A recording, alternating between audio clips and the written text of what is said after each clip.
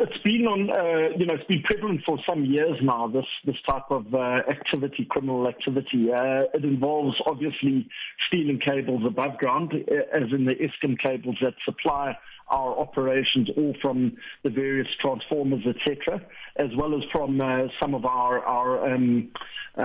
machinery, like our shafts, etc., where they'll break in and steal some of the copper cables. But increasingly, it is starting to happen underground, and it did used to be concentrated in older worked-out areas where they would come in and remove the older cables that were not being used. But as this has continued, we are starting to experience it in current operational areas, which obviously has a bigger impact. It can not only disrupt our operations, but more importantly, as we've seen in some instances, there can be risks to the safety of our employees. And for instance, last year we had a fire underground, which was caused by copper thieves who were burning the plastic or the covers off the cables, and that obviously releases noxious gases which can be a health threat to our employees.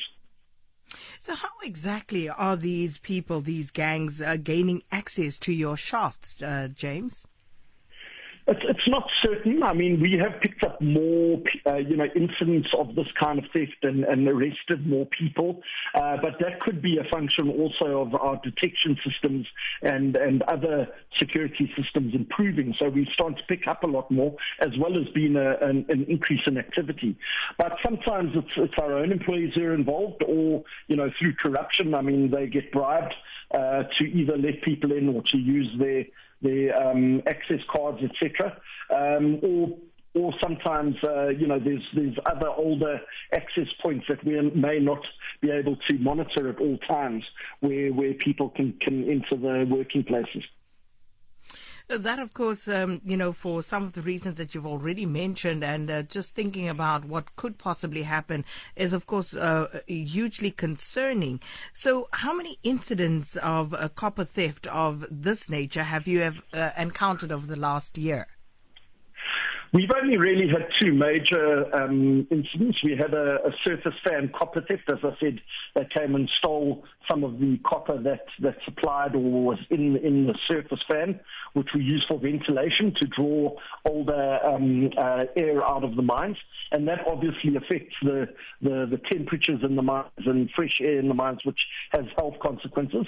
And then also that second incident was the burning of copper cables at one of our shafts, which resulted in about 140 people having to be withdrawn from that area in order to limit the exposure to noxious gases.